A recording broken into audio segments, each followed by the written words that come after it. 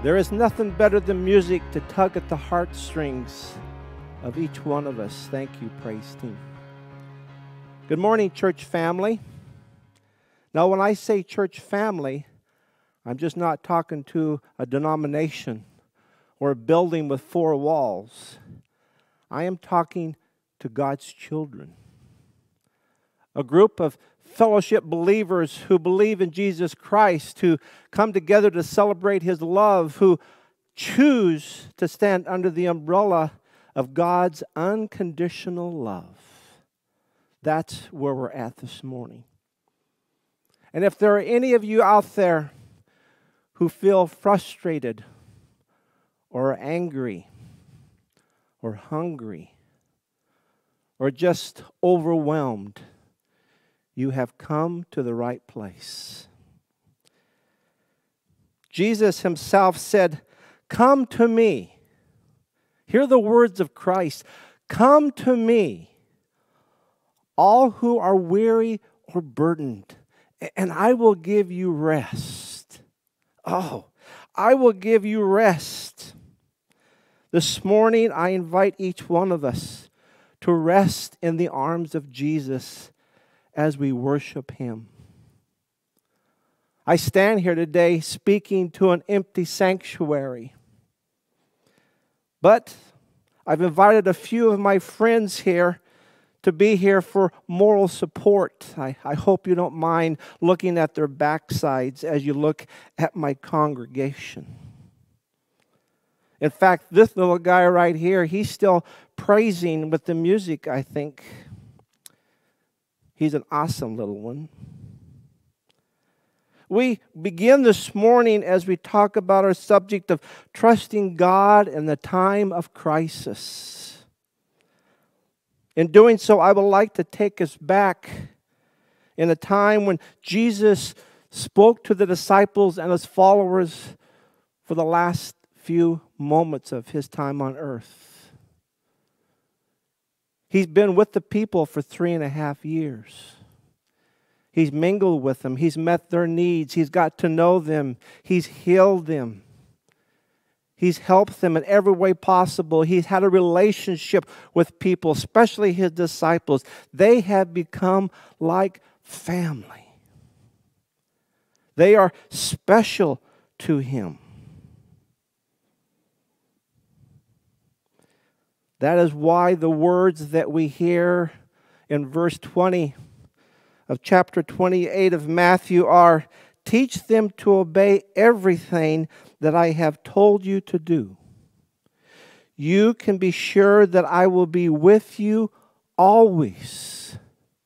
I will continue with you until the end of time." These words that Jesus spoke to His disciples, His followers, were words of promise. I am with you now and forever.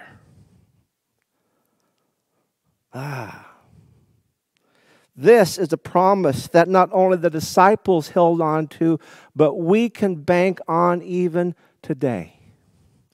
And I thank the Lord for that. Pray with me, please. Our Heavenly Father, we thank you so much for your promises. I thank you for being there for each one of us as you were with the disciples, meeting our needs, ministering to us, allowing us to have a relationship personally with you and getting to know you better. Father, may the Spirit move in a mighty way this morning. May your message be given in a way that you want me to speak.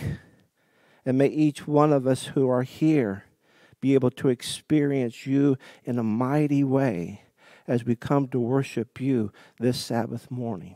Thank you, Father, for who you are, for the Son of Jesus Christ who came to give us life, our Savior and our friend.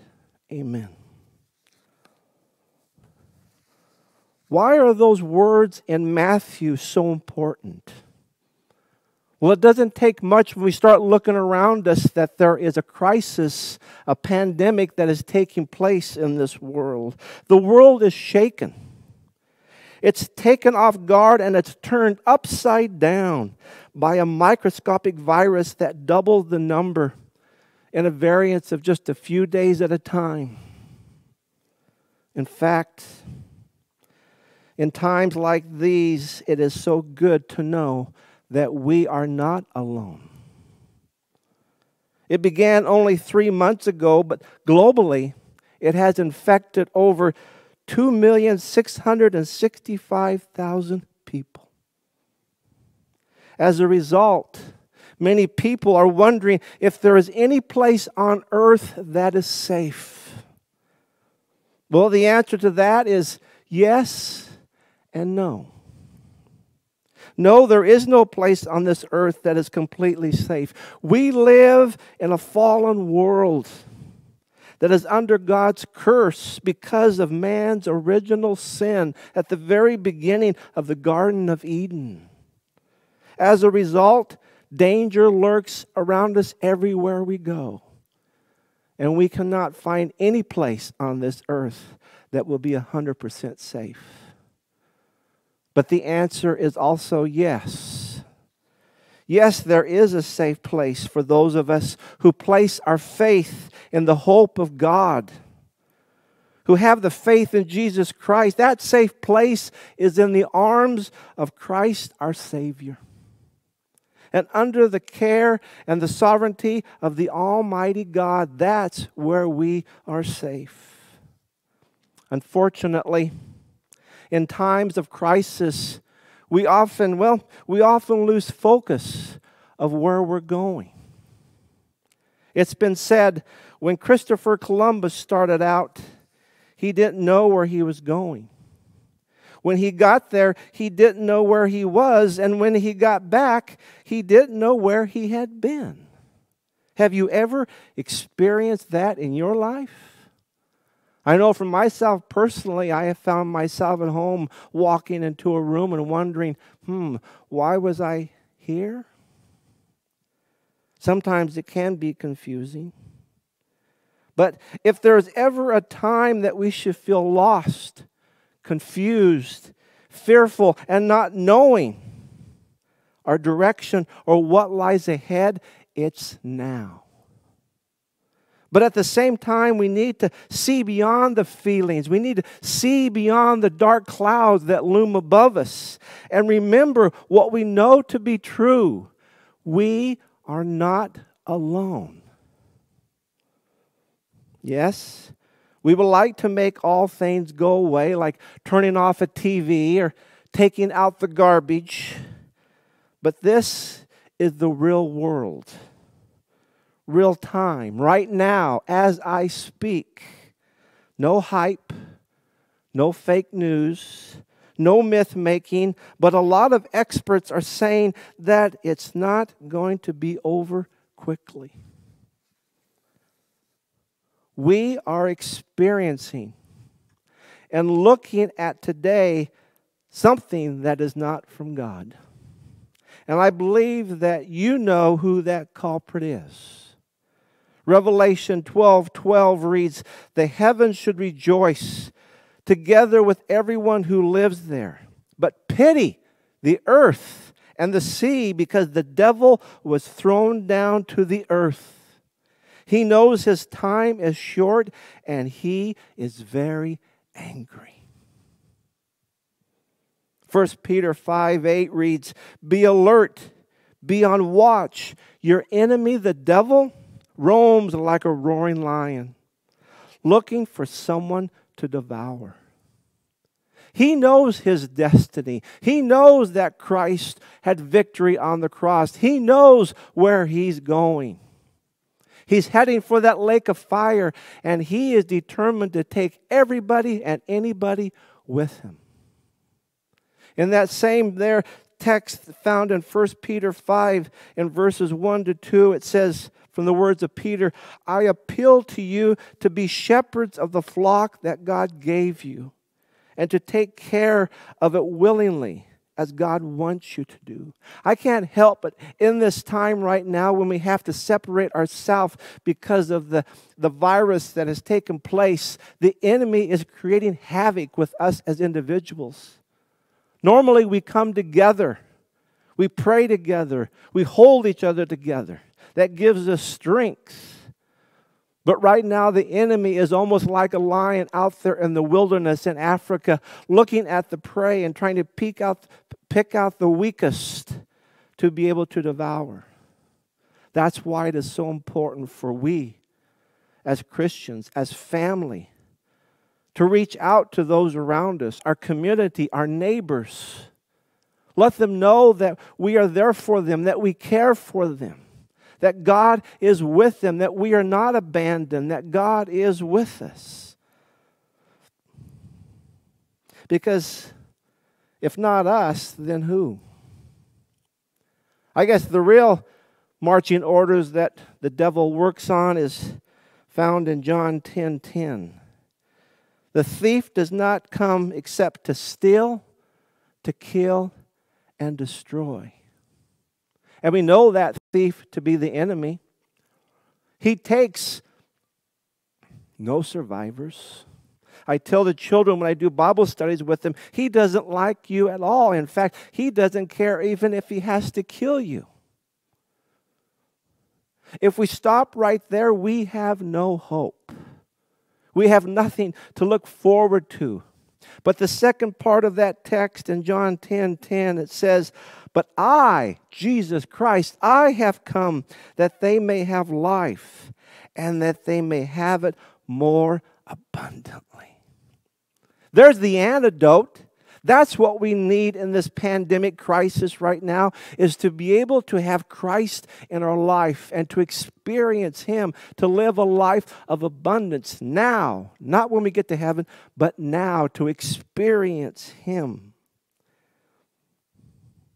It's been said, we have nothing to fear for the future, except as we shall forget the way the Lord has led us and His teachings in our past history.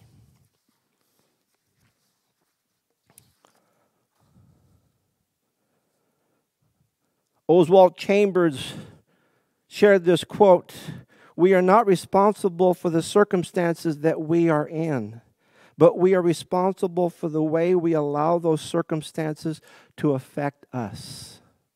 We can either allow them to get on top of us, or we can allow them to transform us into what God wants us to be." It's in the perspective on how God wants us to look at this. Do we have Christ with us, or are we being battered and taken down by the enemy himself? We must always remember that with Christ, you are deeply and completely loved. Romans 8:38.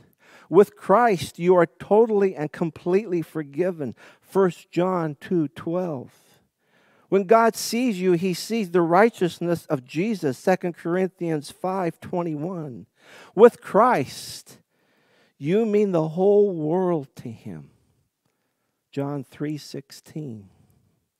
He thinks you are beautiful right now, Song of Solomon 4:1. He is committed to your restoration, Romans 8:29. With Christ, you are not now, nor have you ever been alone. Alone. God is with us always. God wants us to be like this rope, strong, binding, something that is very hard to break, something that is very hard to even tear apart. We find in the scriptures of Ecclesiastes 4:9-12, it reads, 2 people are better than one. When 2 people work together, they get more done. If one person falls, the other person can reach out to help, but those who are alone when they fall have no one to help them. If 2 people sleep together, they will be warm. But a person sleeping alone will not be warm.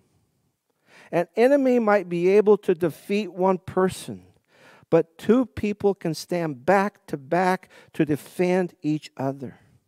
And 3 people are even stronger. They are like a rope that has 3 parts wrapped together. It is very hard to break. The illustration within the rope is pretty simple. In reality, we are just one strand to a part of a rope. But within a church family, within a community of believers, it says that we can be like, if nothing else, two individuals that can strengthen each other. If one of us falls, the other one is there to pick us up. But in this pandemic, it has created an environment that we need to separate. We need to distance ourselves. We need to not socialize together. And in doing so, we have become like this, individually standing by ourselves, not able to come together to have the strength that God wants us to have as a rope. And unfortunately, with the circumstances like it is, with the stress and the problems and the anxieties and the frustration, there are those who are out there who are afraid. They are afraid because of the stress, because of the lies, because of the doubts that the enemy has placed upon them. They feel that they are left alone and there is no one out there for them.